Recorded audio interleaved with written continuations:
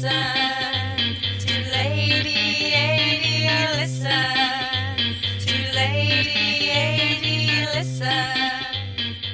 The Lady AD Show podcast. We talk about books, everything about books, and have great interview with authors. Here's one now. Today, it's great to be on this podcast talking about books and also talking from the Book Academy with Eleanor Baggerly. And Eleanor is a mum, an educator, author, entrepreneur, and a Down syndrome advocate. And it's great to have you with us, particularly talking about children's books, because they are the ones that you've written. So you've got a series, Ava the Mermaid Goes to Hospital, Maya the Unicorn, Oscar the Dragon, and Oscar the Dragon Cleans His Teeth, which I think is a pretty amazing title. So welcome, Eleanor, and tell us how these books came into being.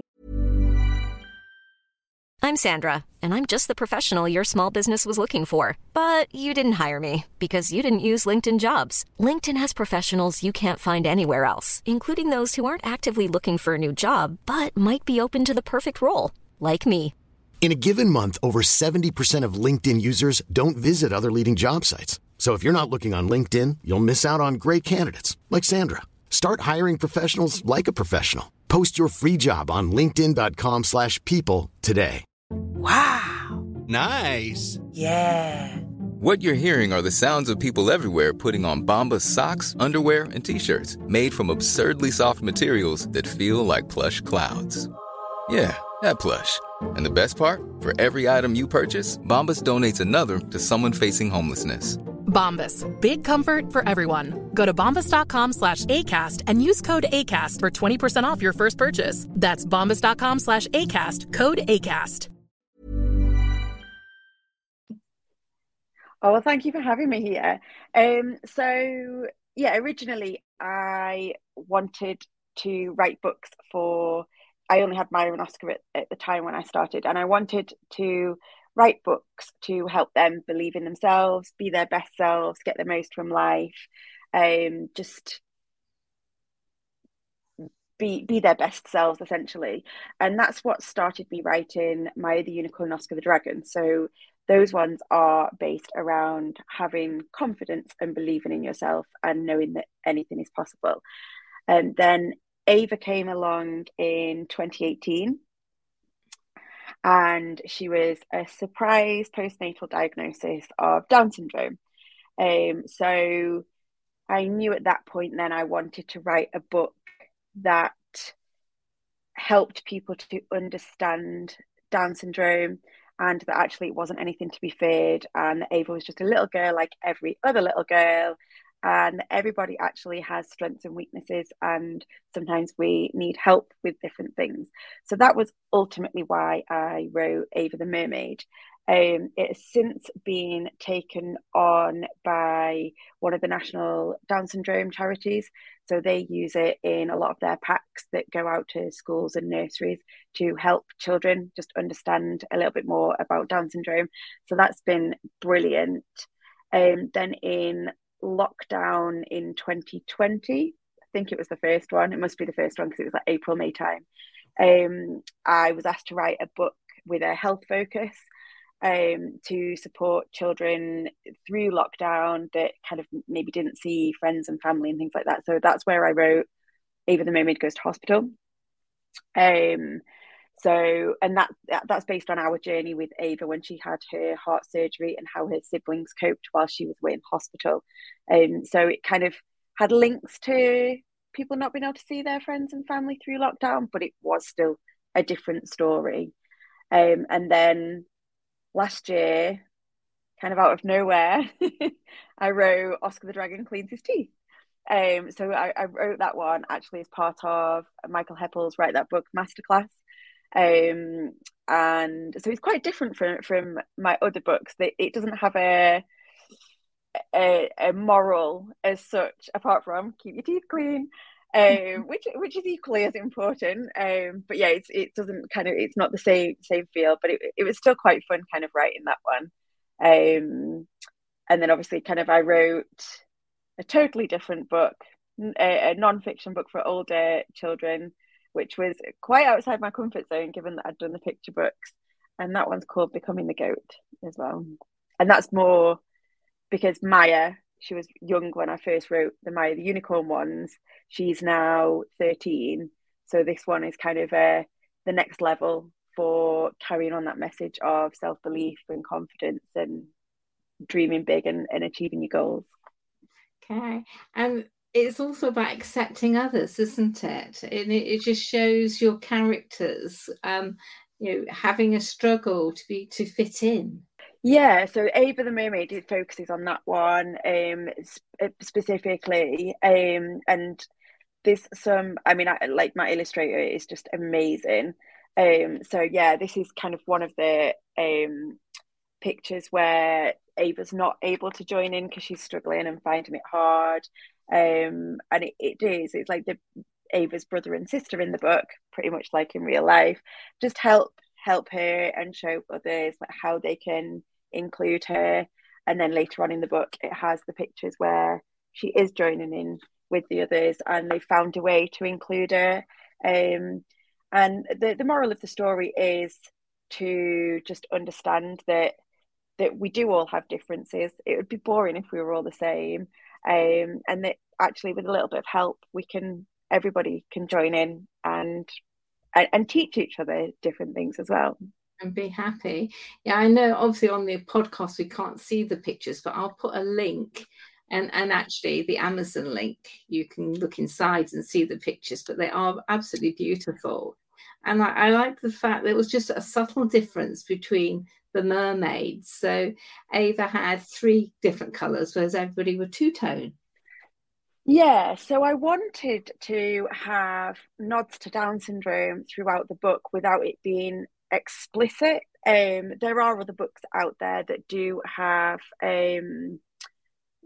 there are like more explicit features of having Down syndrome, but I wanted to kind of have it as a subtle hint because actually the message is relevant for all of us in everyday life, regardless of kind of whether we have a disability or not. So Ava has 3 colours in her tail and the other mermaids have 2 to distinguish between the chromosomal difference. So she obviously has 3 copies of the chromosome 21, whereas people without Down syndrome have 2 copies of it.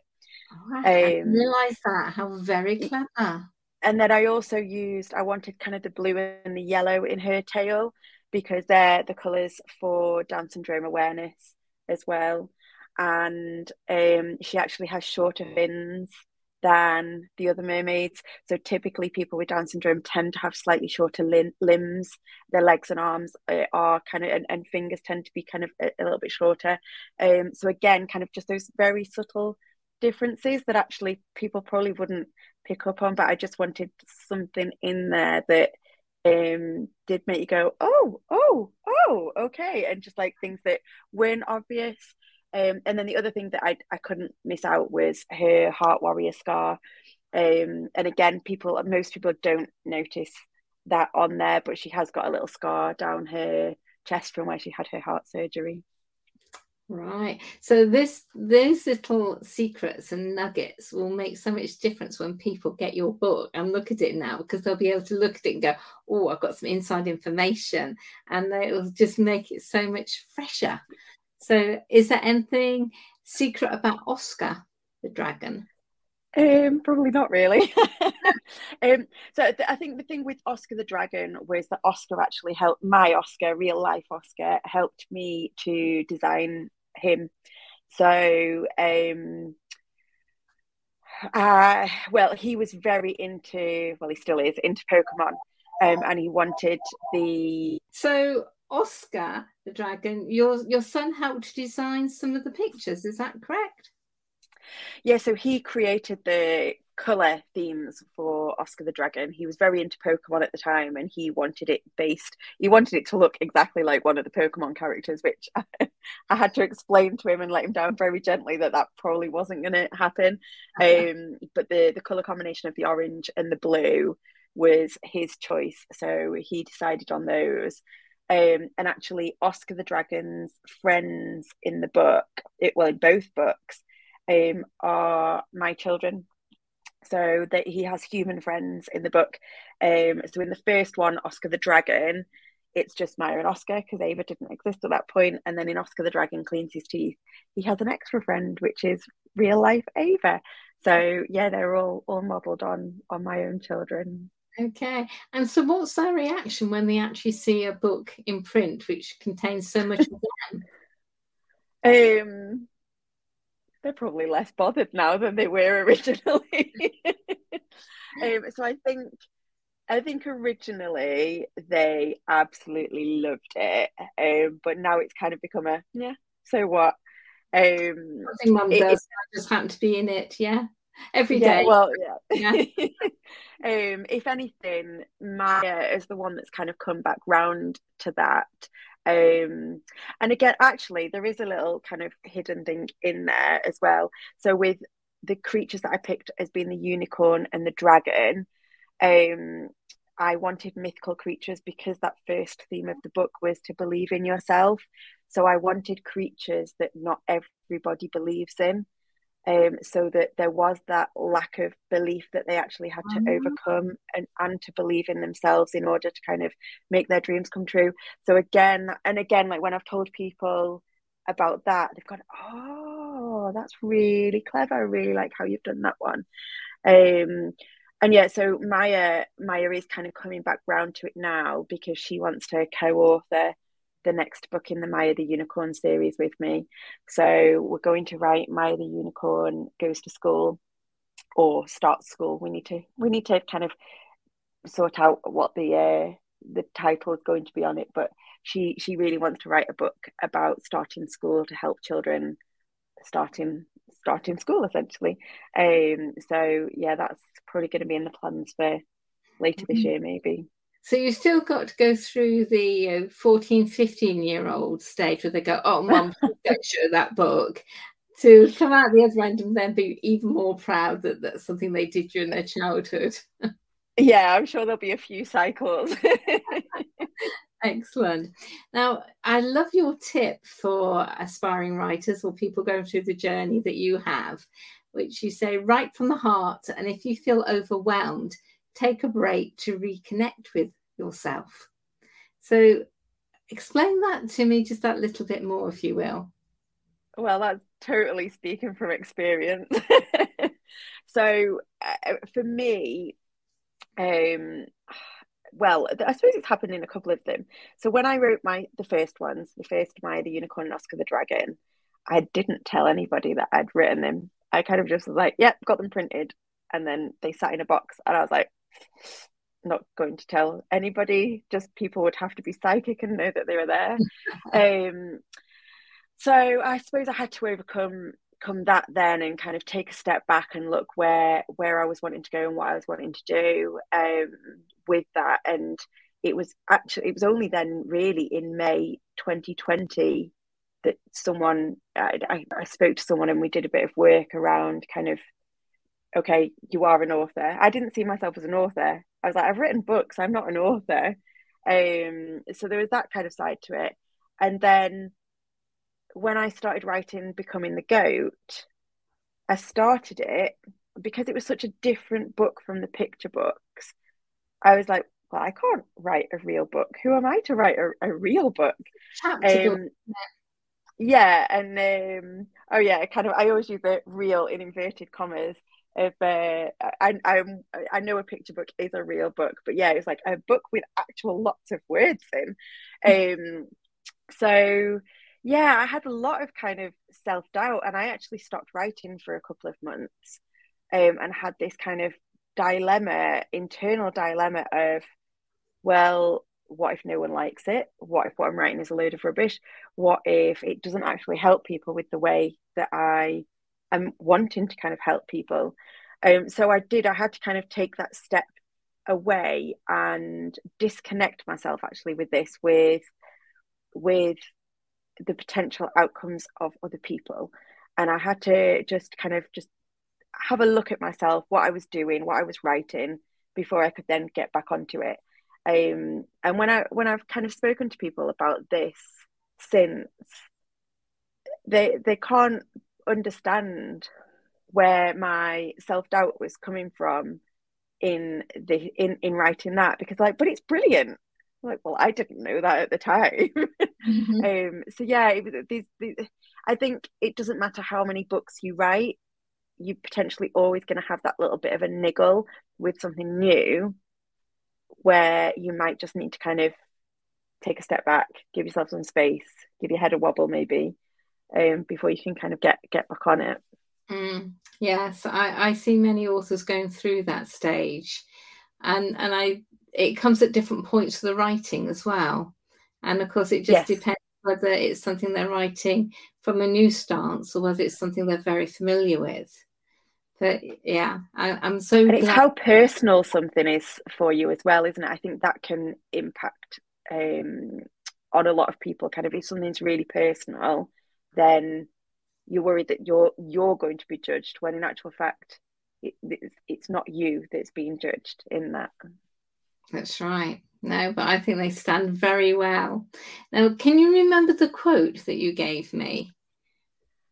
I think it was, if you judge a fish by its ability to climb a tree, then it will live its life, or forever live its life thinking that it's stupid.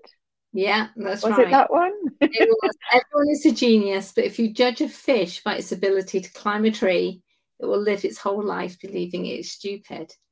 So do you think then everybody have their own niche in life then? Yes and no. I think everybody has, and the reason I'm saying no is because I personally have totally changed. I was a maths teacher. I did numbers. I didn't have anything to do with words. So like, I feel like I've changed there. So I wouldn't say your own niche as such, but everybody has their own strengths and qualities. And I think it's important that we value each person for those strengths and qualities, even if they change over time. But we shouldn't all judge everybody on the same criteria, whether that's looks, intellect, personality, whatever it might be. We are all valued. We should be all valued for whatever we have. Right, thank you. Yes, I think your books really exemplify that. And thank you for taking that step and not keeping them in the box and letting them in the box so others can share them and enjoy them. I'm certainly looking forward to showing some of them to my granddaughter, and I like the fact that you've used very simple language and nice big print. So when as well as lots of activities to do in the back, but it just means that when children get onto independent reading, it's a book that they can enjoy in that respect as well. Even when we're on a budget, we still deserve nice things. Quince is a place to scoop up stunning high-end goods for 50 to 80% less than similar brands. They have buttery soft cashmere sweaters starting at $50, luxurious Italian leather bags, and so much more. Plus, Quince only works with factories that use safe, ethical, and responsible manufacturing. Get the high-end goods you'll love without the high price tag with Quince. Go to quince.com/style for free shipping and 365-day returns. Planning for your next trip? Elevate your travel style with Quince. Quince has all the jet-setting essentials you'll want for your next getaway, like European linen, premium luggage options, buttery soft Italian leather bags, and so much more. And is all priced at 50 to 80% less than similar brands. Plus, Quince only works with factories that use safe and ethical manufacturing practices. Pack your bags with high-quality essentials you'll be wearing for vacations to come with Quince. Go to quince.com/pack for free shipping and 365-day returns. Mom deserves the best, and there's no better place to shop for Mother's Day than Whole Foods Market. They're your destination for unbeatable savings, from premium gifts to show-stopping flowers and irresistible desserts. Start by saving 33% with Prime on all body care and candles. Then get a 15-stem bunch of tulips for just $9.99 each with Prime. Round out Mom's menu with festive rosé, irresistible berry chantilly cake, and more special treats. Come celebrate Mother's Day at Whole Foods Market. Yes, yeah. I wanted kind of both aspects to that it's a lot of adults, when they've read them with their children or even not with their children, have said, oh, actually, it made me stop and think. And that's what I wanted. If you're going to have something that's going to change the world, you need something that's going to stop and make you stop and think. Perfect. Well, thank you so much, Eleanor. You'll have to come back and talk to us when Becoming the Goat comes out and you've gone, I've done a book without full pictures. That will be amazing. So we'll talk to you again, I'm sure. Wish you all the best with the different publications and especially the ones which are working with the charity. So thank you so much for joining us today. Thank you. Thank you for listening to the Lady AD Show podcast. Come back, subscribe, and we'll do this all over again. Bye-bye.